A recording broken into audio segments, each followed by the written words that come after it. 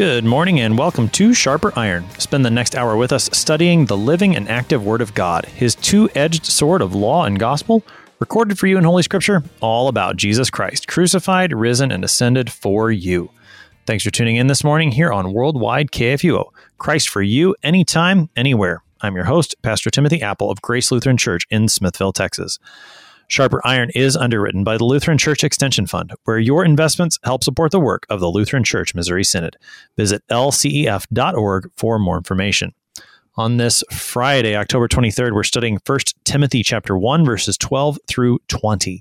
We encounter the first of the trustworthy sayings in the pastoral epistles. This one is one that is very well known due to a beloved hymn. The death of Jesus is for all sinners, even for the very worst. To help us sharpen our faith in Christ as we study God's Word today, we have with us regular guest, Pastor Sean Kilgo. Pastor Kilgo serves at the Northeast Kansas Lutheran Partnership. Pastor Kilgo, welcome back to Sharper Iron. Hey, thanks for having me back. So we get started this morning, Pastor Kilgo. Let's talk a little context. We've only seen one previous text here in this epistle. We've seen Paul identify himself, identify Timothy, give his initial charge to Timothy. Today we've got the next part of this epistle. What do we need to know about context, about this epistle, about the pastoral epistles, going into the section we've got today? Well, I think one of the main things to keep in mind is, maybe two things. One of which is that this is written very late in St. Paul's life. He's already been on a number of missionary journeys. This is, I believe, I remember correctly, during his third missionary journey. It's, I believe, in between stints in jail as well. He is, as he mentions earlier, he's in Macedonia, and he's providing now. This is one of kind of the neat things, is you get a glimpse into the transition between the apostolic period of the church and the rest of the life of the church, where you just have, normal pastors who can't go and do things like raise the dead. So you get St. Timothy coming along as that example here. And St. Paul tells him to stay in Ephesus. So St. Timothy becomes the pastor in Ephesus. And this is going to be important throughout, I would say, all of 1st and 2nd Timothy to keep in mind, because the things that he's dealing with in Ephesus are going to be similar problems that St. Paul has already talked about when he writes the letter to the Ephesians, right? So the various controversies and stuff that are going on there. This is going to come up in the background, and the things that St. Timothy is going to have to continue fighting against, as St. Paul will exhort him to continue fighting the good fight. So it's kind of like the passing of the sword, so to speak, to Timothy. So we want to just keep that in mind. And while this, 2nd Timothy is like right at the end of St. Paul's life, this is not too far removed from that either. So when you hear kind of all of these urgings and these pleadings and this sort of stuff coming from St. Paul, I think part of that is that St. Paul knows very well, this is, I'm at the end of my life. I'm at the end of my ministry as an apostle, and I need to make sure that these things are being passed along properly, so that the church continues to be well cared for, which, it does. God be praised. So, in terms of the connections to the epistle to the Ephesians, it's an interesting thought to put these side by side, given that Timothy is serving there in Ephesus. Are there any particular spots where you notice a connection between that epistle and the things Paul addresses in 1st and 2nd Timothy? I did not get enough of a chance to kind of sit down and kind of lay them side by side. And off the top of my head, I can't think of any. But I'm sure I agree. I think it'd be a really, really interesting thing to kind of take Ephesians in one hand and, Timothy in the other hand, and just kind of read them one eye on each. And I think if you do that, you're going to end up seeing a number of connections between the two. But yeah, off the top of my head, I can't think of any other than, Ephesians does have this this emphasis on being united in it, right? And in an interesting way, the letters to Timothy are going to hit on this kind of from a different angle, kind of how the unity actually takes place. And we'll get a little bit of that actually today with things like excommunication. That there is a unity that's found in doctrine, and that there's a unity that has to be fought for, right? It's not just going to, magically show up, as nice as that would be. And so I think that's maybe one connection that the listeners could look for. Hold one in one hand and one in the other. Yeah, I could see that. You got Ephesians 2, where Paul talks about the dividing wall of hostility between Jew and Gentile being broken down in Christ. And then, of course, Ephesians 4 is a very classic passage where he talks about, there's one God, there's one church. Over and over, he says the word one like 7 times, I think, within the space of 3 verses. Yep. So that idea of unity that's there in 1 Timothy particularly, and we saw this in the previous text especially, that unity has to be found in true doctrine, in sound, healthy doctrine. It's not going to be found outside of it. So that's at least one connection. And maybe as we continue through this series, we can find more connections between Timothy and the letter to the Ephesians.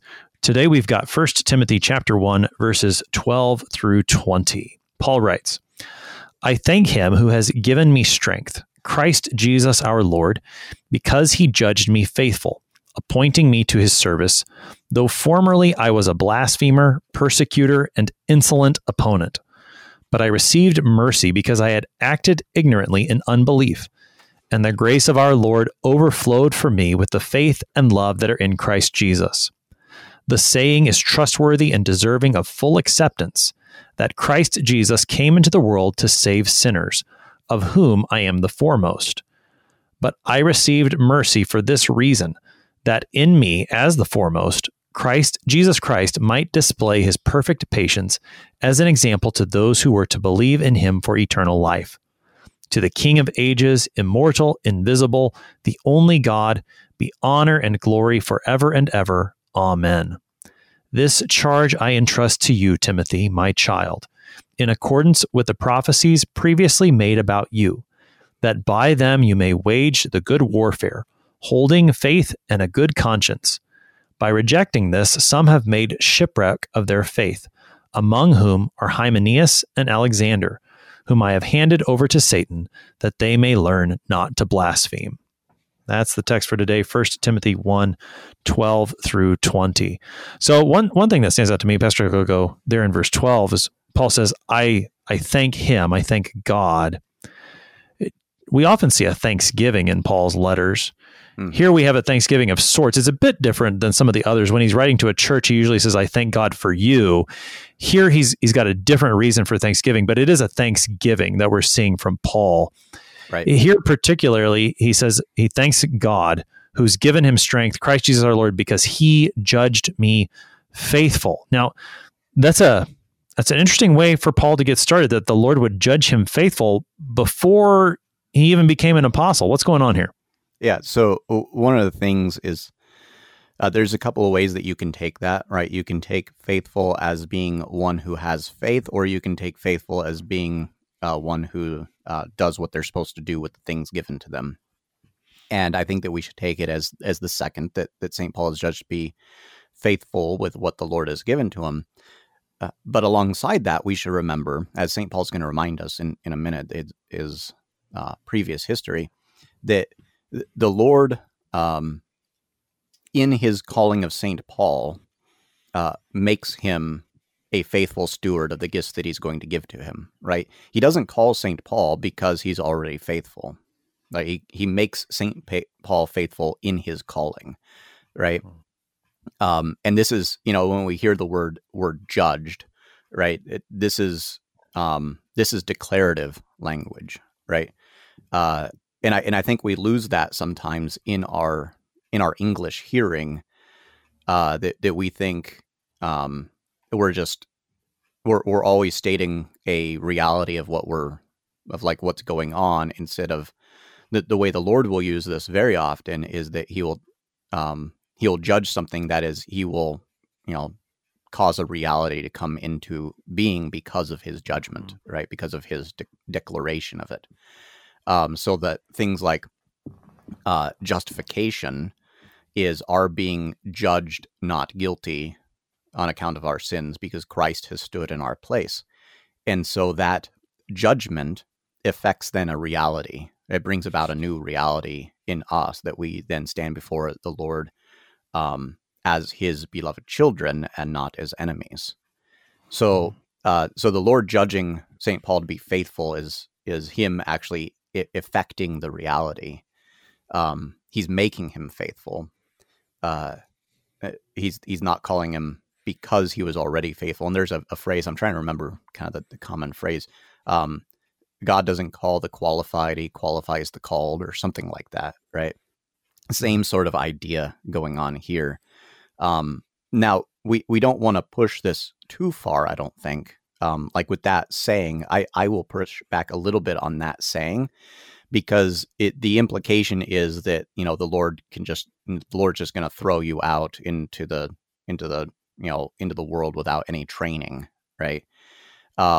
And as we'll get to this a little bit later with the idea of fighting and stuff, the Lord trains us for the fight, right? And he trains pastors for the fight, right? The Lord very well could have come along as Jesus, called some apostles, and, the very next day gone to the cross, right? But instead, the Lord spends 3 years teaching them first, and then he goes to the cross. And I don't think we should look past that. And then the church from this has had the tradition of training her pastors, right? Of standing under other pastors for some amount of time to learn from them, to learn doctrine, to learn how to be a pastor and all these sorts of things. Now we go to the seminary for this, and that's a good thing. Like I cannot fathom trying to be a pastor without the training that I received from the seminary. I mean, you talk with a lot of pastors and they're like, man, I kind of wish I would have had more, right? Because you're always running into stuff that you've got to deal with, and you weren't really trained for it. But if you get that basic training, then you can, kind of figure it out. So we don't want to push it too far, but the Lord does, he does call out of his mercy, not out of kind of some sort of reward, right? That's the idea.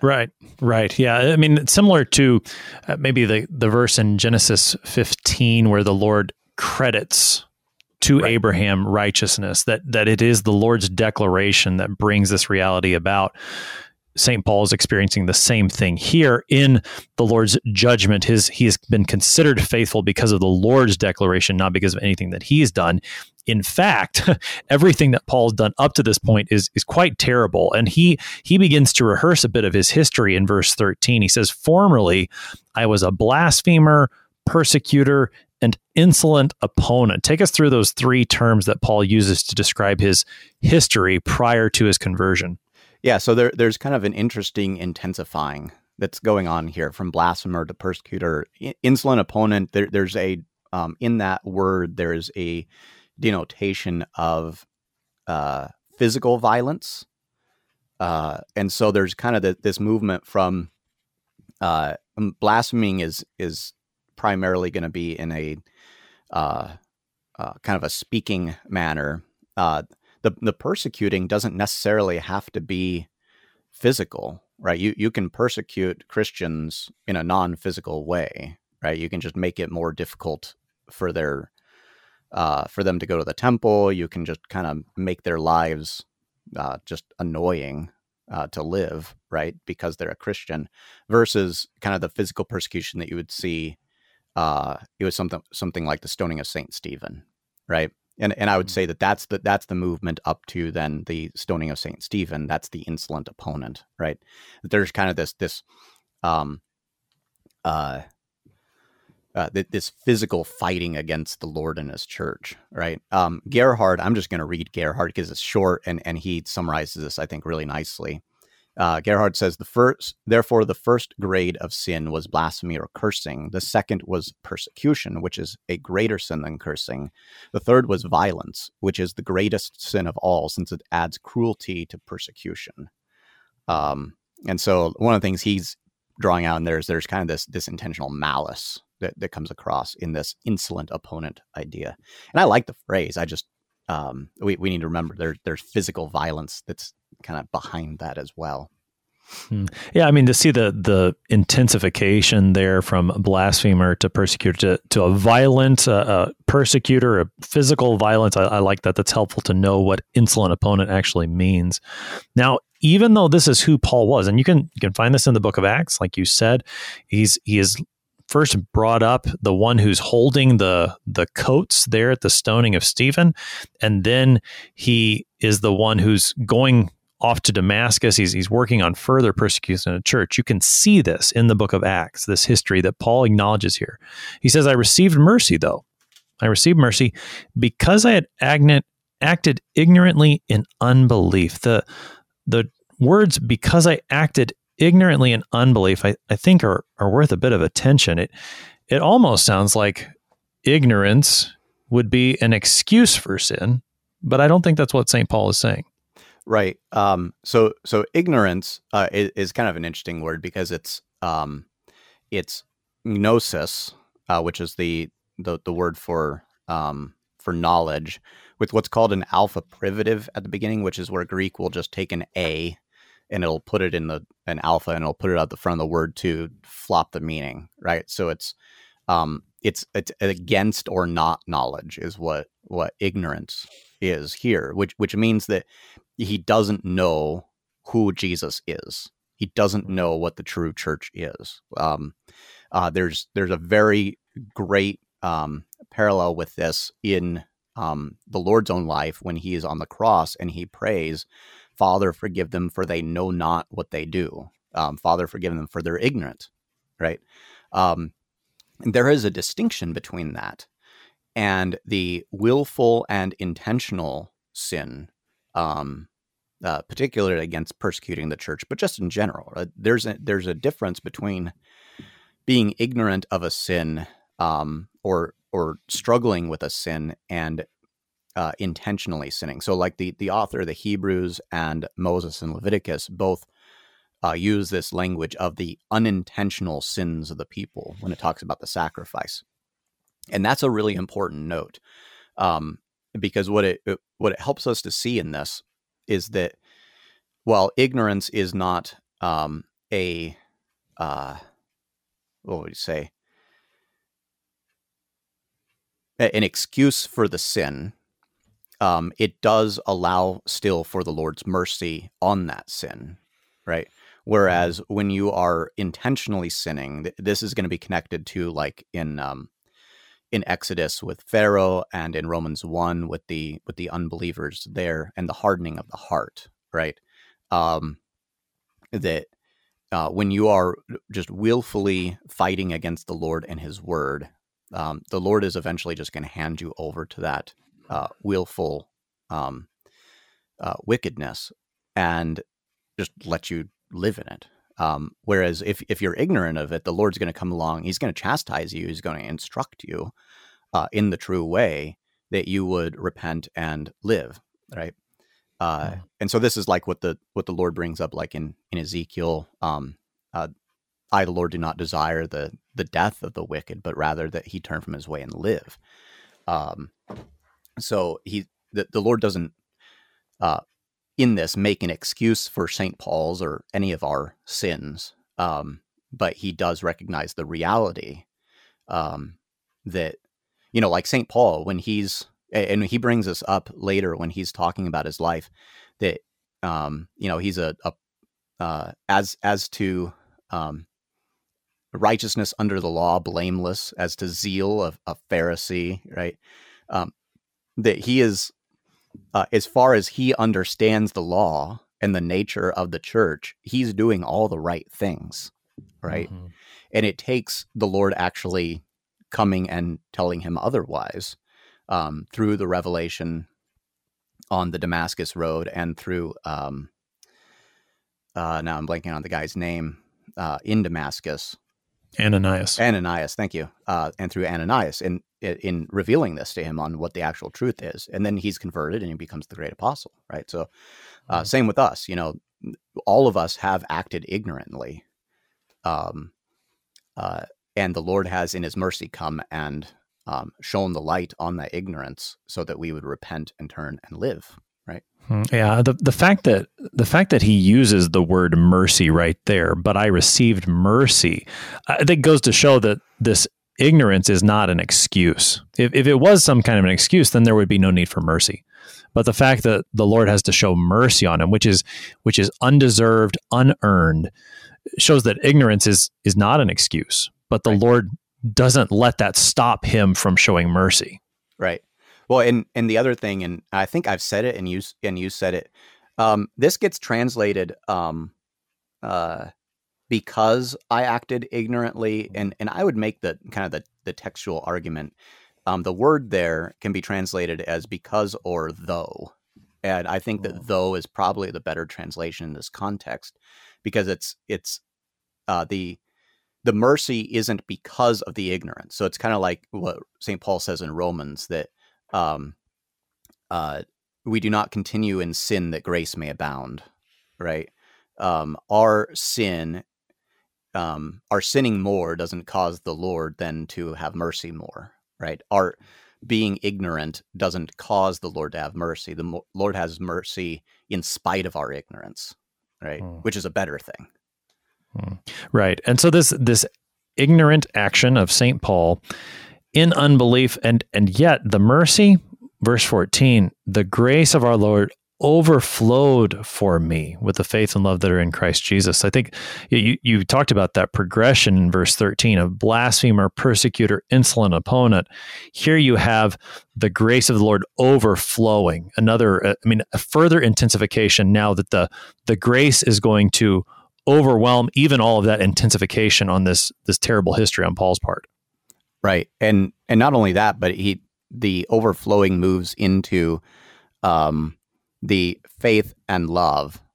So it overflows with the faith and love that are in Christ Jesus, right? So these then, there's kind of this interesting bracketing going on that you have unbelief and hatred at the beginning, and it ends in faith and love, which are their opposites, right?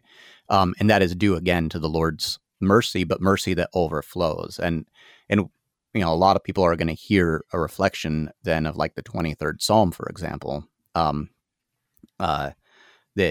my cup overflows, right? That this is the cup of mercy that the Lord hands to us to drink from, and it's never ending. Luther brings up this idea in the Large Catechism under the fifth petition, forgive us our trespasses, that if the Lord does not forgive continually, then we are lost. If the Lord is not in a constant state of forgiving, then we're lost, right?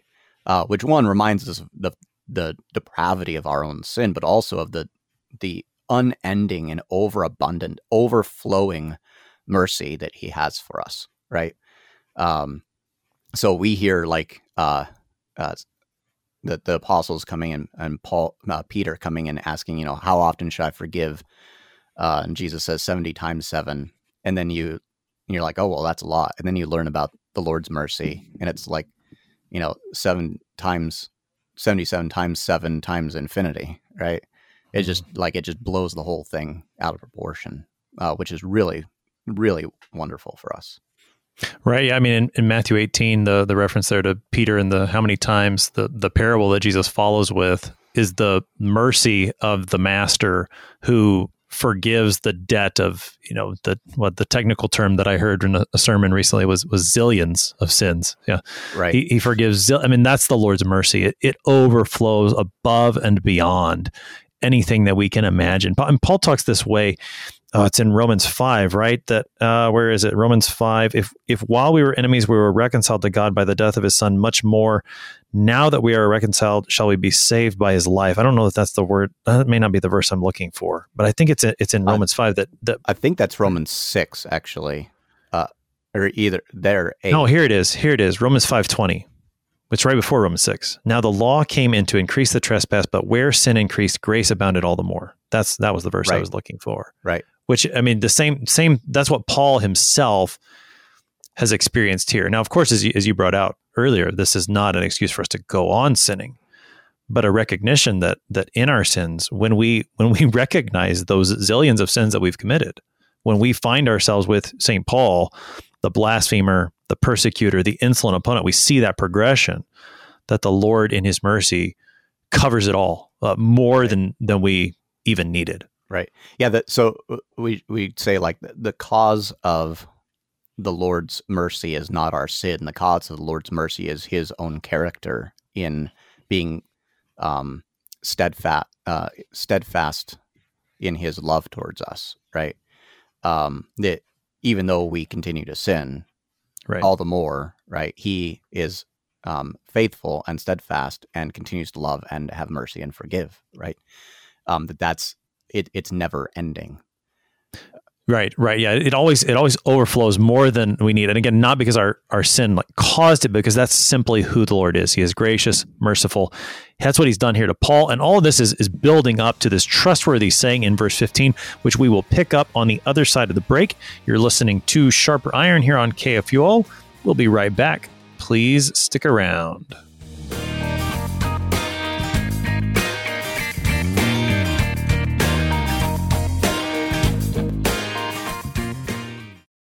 Since 1978, Lutheran Church Extension Fund has had the humble privilege of supporting Lutheran Church Missouri Synod ministries and her workers. Thanks to faithful investors, LCEF has provided thousands of church workers, congregations, schools, and organizations with the low-cost loans and resources they need to reach more people with the saving name of Christ. To learn more, visit lcef.org or call 800-843-5233, 800-843-5233.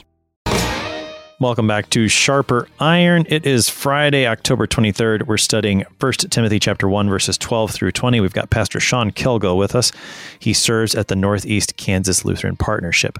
Pastor Kilgo, prior to the break, we left off right before Paul gets to verse 15, where he says, "The saying is trustworthy and deserving of full acceptance, that Christ Jesus came into the world to save sinners, of whom I am the foremost." This is a very well-known text, I think. The hymn, "Chief of Sinners Though I Be," we'll probably talk about that in a little bit. He's really been building to a climax. I'm not sure if 15 is the climax or maybe 16 and 17 are.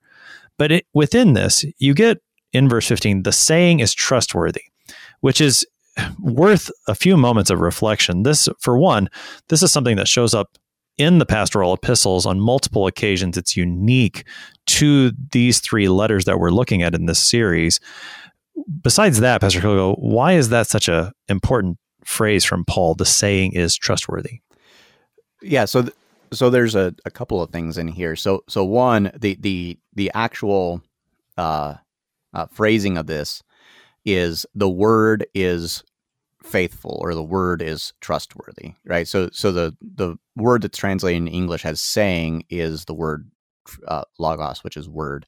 And so there's, at least in this context, I think that there is at least some reference to the incarnation itself, that Jesus, who is the Word made flesh, which he's going to talk about in the very next line, is trustworthy. You can trust Jesus, right? But I think even more than that, that it is exactly what it sounds like, that the Lord's word is trustworthy. The Lord's word is faithful. When the Lord says something to you in the scriptures, you can trust that word, right? And so I think one of the things that's going on here that maybe we ought to see is that there's this upholding of what are called the attributes of Scripture, the things that kind of tell us what the Bible is. So we talk about how everything we believe is based on God's word. And if you ask, well, what is God's word? You're going to get, at some point, you're going to get these 7 attributes, which are inspiration, infallibility, inerrancy, sufficiency, perspicuity, efficacy, and authoritativeness. A couple of maybe unfamiliar words in there. Sufficiency means that it's you don't need anything else for it. So the Lord's word is everything we need for this faith and life, and to bring us into the resurrection. Some people might say, well, what about, baptism, Lord's Supper? And we remember it, even as we're taught this in the catechism, that baptism, water apart from God's word, is just plain water. It's not baptism until you have God's word and promise attached to it, right? Same with the Lord's Supper, same with the absolution. Everything ultimately relies on having God's word, and so that is sufficient. It's everything we need. Perspicuity is the fancy word for being clear. It's kind of ironic that the word for clarity is not clear for most people. I chuckle at that. Efficacious is powerful, that it actually does things. So like when we talk about the Lord creating things, he does so with his word, with his speaking, and that the scripture is authoritative. It's the final rule and norm, as we say, like in the confessions, the sole source and norm of all doctrine and teaching and life in the church. It's the only rule. Anything that goes against that rule has to be declared wrong. And so what's interesting is you have all these things that are laid out for us. And I just mentioned the other three that really quickly. Inspiration is that God speaks all things from his own mouth. All scripture is breathed out by God. We'll get that later in the series. And then inerrancy and infallibility are very much related. It's that the scriptures don't lie and that the scriptures can't lie. And those are both connected to who the author is, right? Because God's the author, they don't have errors, and because God's the author, they can't have errors, right? So all of those are the seven. I think it's interesting to consider this, that the word is faithful, or the word is trustworthy, is kind of this shortened phrase that then can encapsulate all seven attributes, right? So that the word being trustworthy comes to us because God himself has spoken it, and it doesn't lie to us, and it can't lie to us, and that it's clear and understandable for us. And because it's those things, because it's trustworthy, it is also therefore efficacious in our lives. It's sufficient it's all we need, and it's authoritative for our lives. So it's kind of interesting how it kind of unpacks all of those in an interesting way.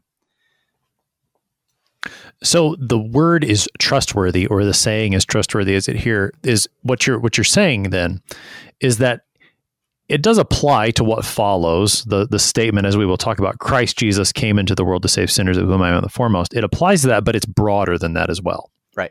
Well, and yeah, sort of, right? So we should probably say that the statement, Christ came into the world to save sinners, is in fact the content of the entirety of the scriptures, right? Everything that the Lord is teaching us in the scriptures is geared towards that. Jesus himself, talks about this, that you search the scriptures for you believe that in them you have life, and you're correct, right? That's kind of assumed in that. And it is they that testify of me, right? So if you want to have life, you search the scriptures, and when you do that, you're going to get me, Jesus, right? And what are you going to get Jesus doing? You're going to get Jesus coming into the world to save sinners, right? Which is, we should remember that's what his name even means, right? Mm-hmm.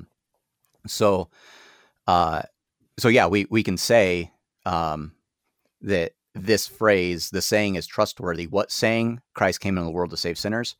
That saying is trustworthy, but that saying, Christ came into the world to save sinners, is the content of all the scriptures as well, right? Everything's driving to that point. So what we probably want to hear in this, every time St. Paul says this, the saying is trustworthy, the word is faithful or trustworthy, is St. Paul is reminding us, you can trust what the Bible says, right?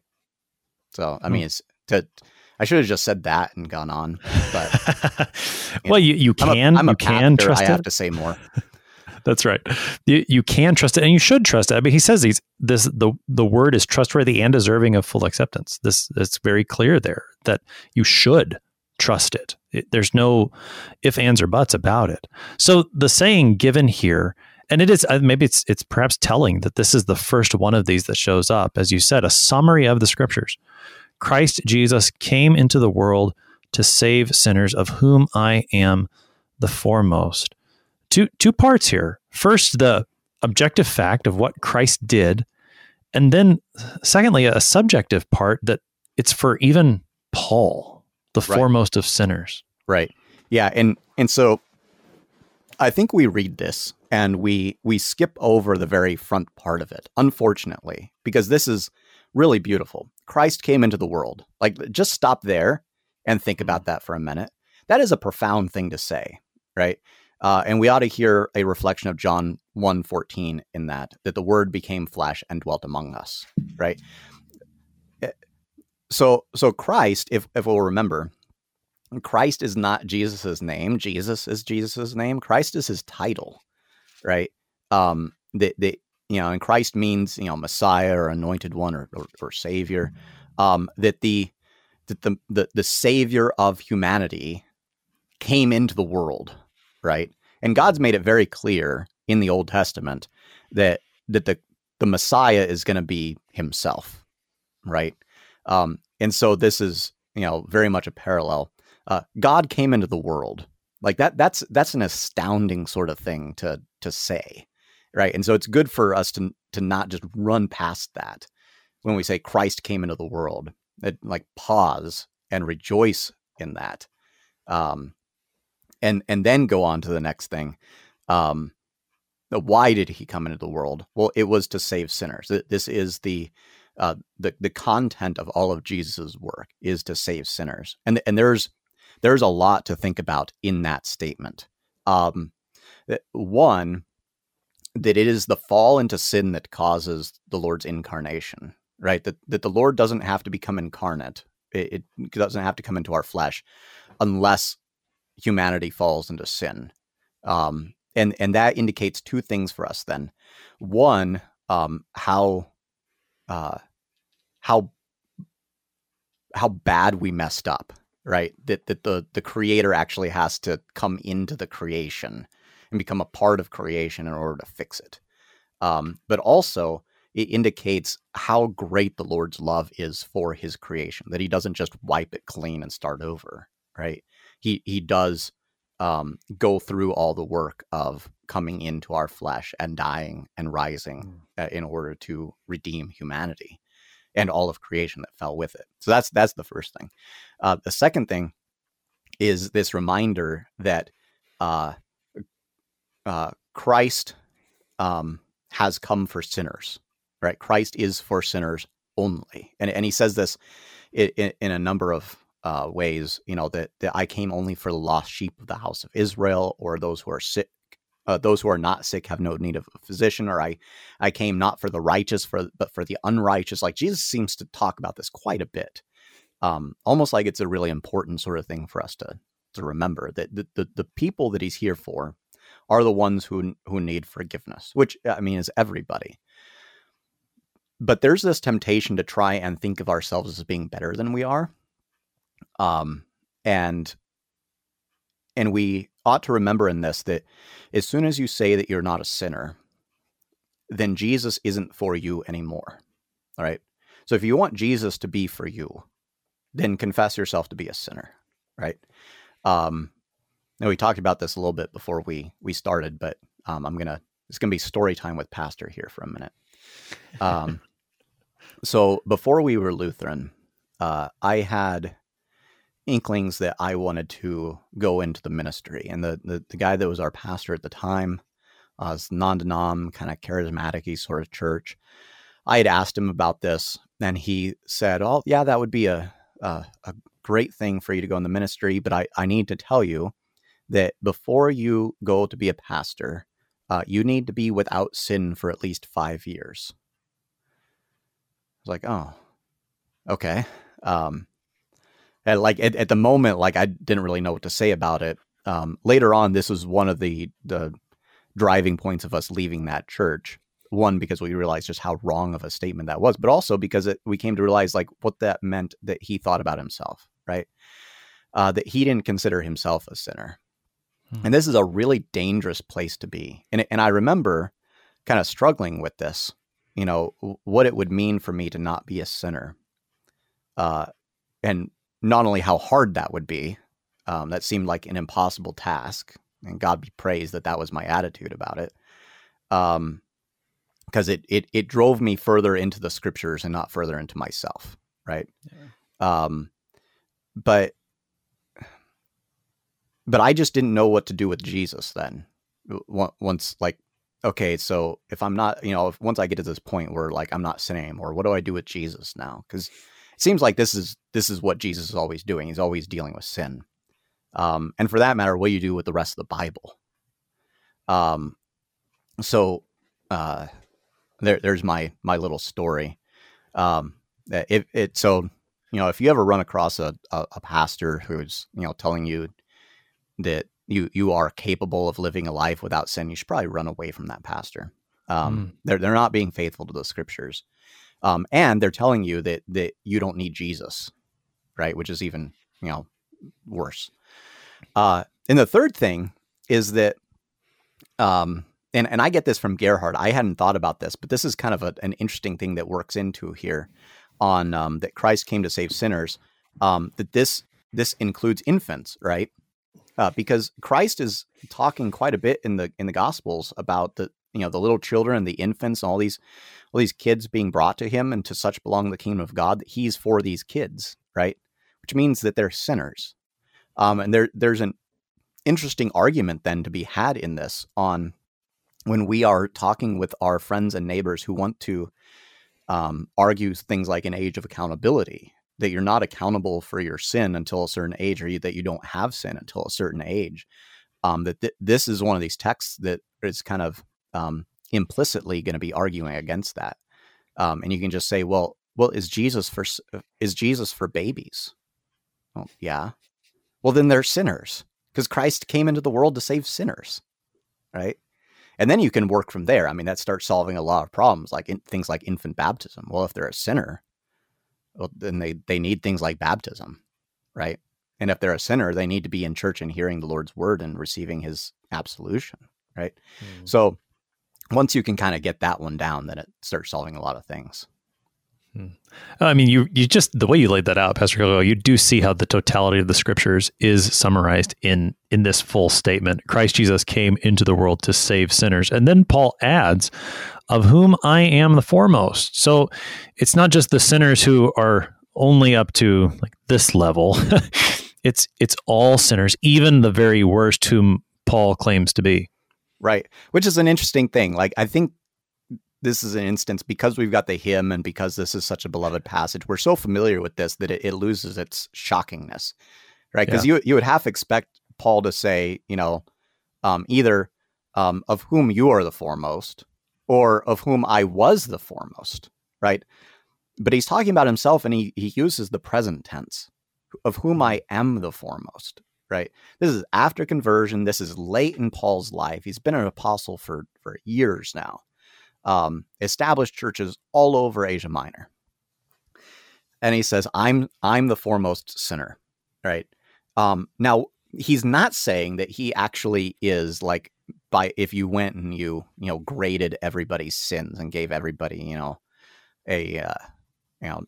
this person's got like a 97, this person's got a 98.9, Paul's at like 99.999, right? He's not saying that. He's just saying that in his own thinking, the way he considers himself is to be worse than all the other people around him as a sinner. And this is simply a display of humility on St. Paul's point. Now I'm going to steal this from Pastor Wolfmueller. We'll give him credit in the, we'll footnote him in the show notes or something. That he brought this up a long time ago, but it's never kind of left my memory. And it's that we ought to have pride in office, but humility in person. And I think that you can see this with St. Paul. He doesn't do it too much here. But if you think about how St. Paul will talk about his apostleship, his office of apostle, it's always in these glowing terms. He speaks of his office very highly, as he should, because the office of apostle is a very high office. But when he talks about himself, his person, he's the worst of sinners, or He's unworthy to be called an apostle, or, whatever it might be, right? And this is a good example for us on how to approach our own lives, right? We can think about the offices that we stand in, whether it's a pastor or a father or a mother or, a worker, any of these vocations that the Lord gives us to stand in. And we can consider that office to be a high and noble calling, and consider ourselves as, because I'm a father, that's an awesome thing. But as Sean, I'm a worm, right? As Luther would say. And Luther's another great example of this. If you listen to Luther talk about the pastoral office, glowing terms. If you listen to Luther talk about himself, you would think that he was, the devil reincarnate sometimes, right? Or I guess the devil incarnate, since he was never incarnate in the first place. But that's, different. And then we have the hymn that brings us up, right? Chief of sinners though I be, right? The very beloved hymn. And I will spare all the listeners me singing that on the radio. But sing it at home. Sing it at home with your family. Yeah, always sing. Always sing.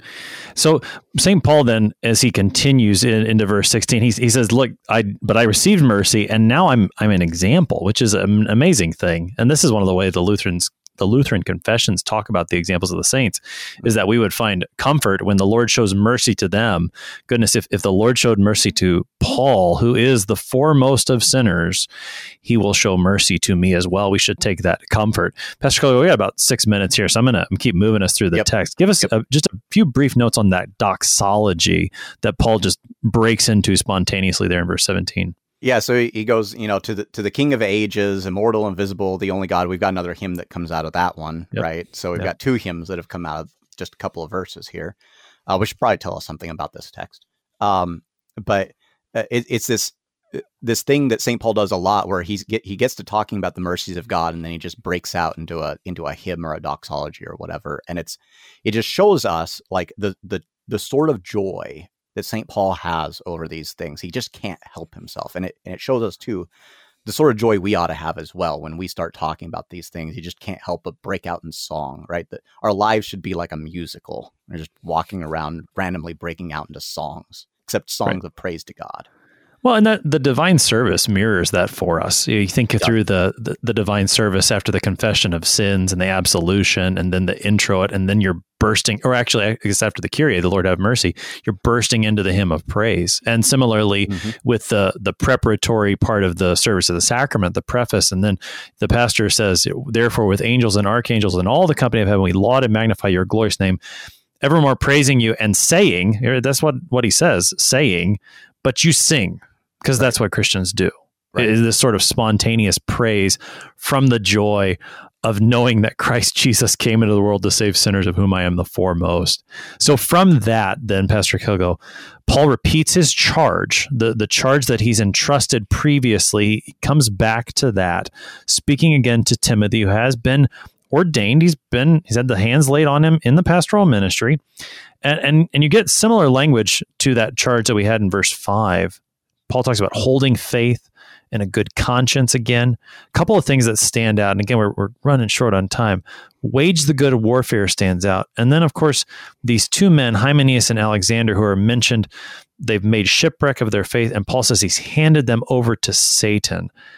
Well, we got 4 minutes, Pastor Kogo. I'll do what I can. I'll talk fast. Yeah. There we go. So waging good warfare, we should, recognize this from the end of the epistle, and then St. Paul will bring it up again in 2 Timothy. But St. Paul ends the epistle in this way too, with this exhortation to fight the good fight, right? So the beginning of, right at the exhortation, this charge I entrust to you, and then right at the end as he's leaving the letter, he's bracketing this with, this reminder, fight the fight. And it's a good reminder for us that as pastors particularly, but as Christians in general, that we are at war. All right.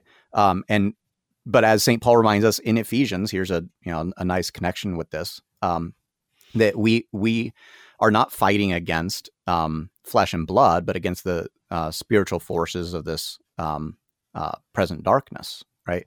That we are fighting against the devil and his minions. And so the Lord then clothes us with his own armor, right? He protects us with his armor, which is our baptism, and he gives us the sword of the Spirit to fight with.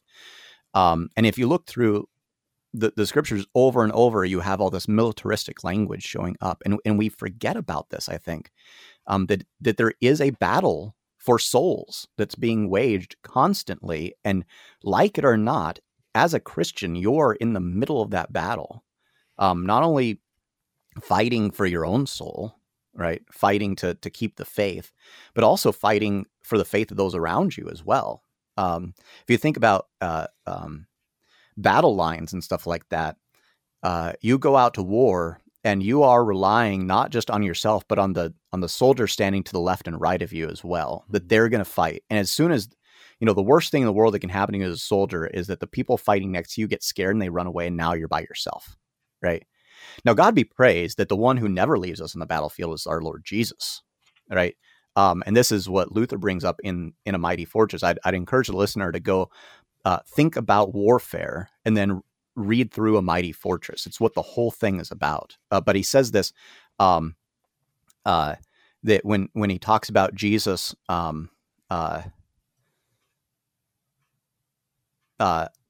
ask ye, who is this? Jesus Christ it is, of Sabaoth Lord. Sabaoth is the army, Lord of the armies. And there's none other God. He holds the field forever. That is the battlefield, that he's always on the battlefield waging war for our sake. He will never leave us. So as even though we might be, unfortunately left by brothers in arms sometimes, we can rejoice that our Lord Jesus never leaves us, as he says, I will never leave you nor forsake you.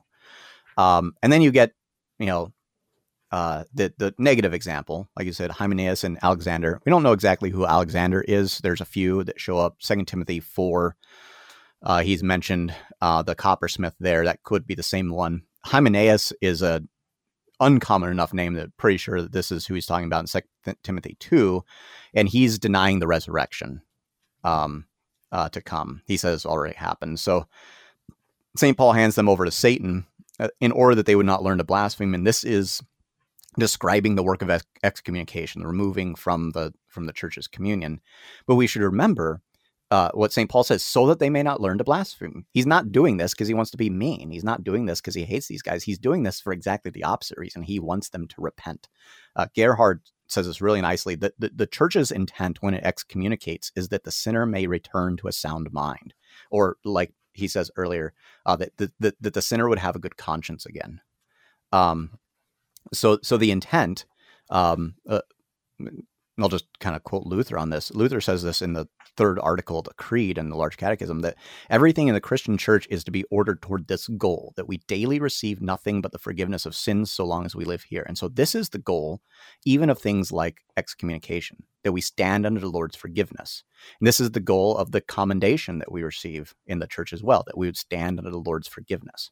That everything we're doing in the church is ordered towards this, that we stand under the Lord's mercy as the chief of sinners. Every single one of us is the chief of sinners, but we are the sinners that the Lord Jesus has come into this world to save.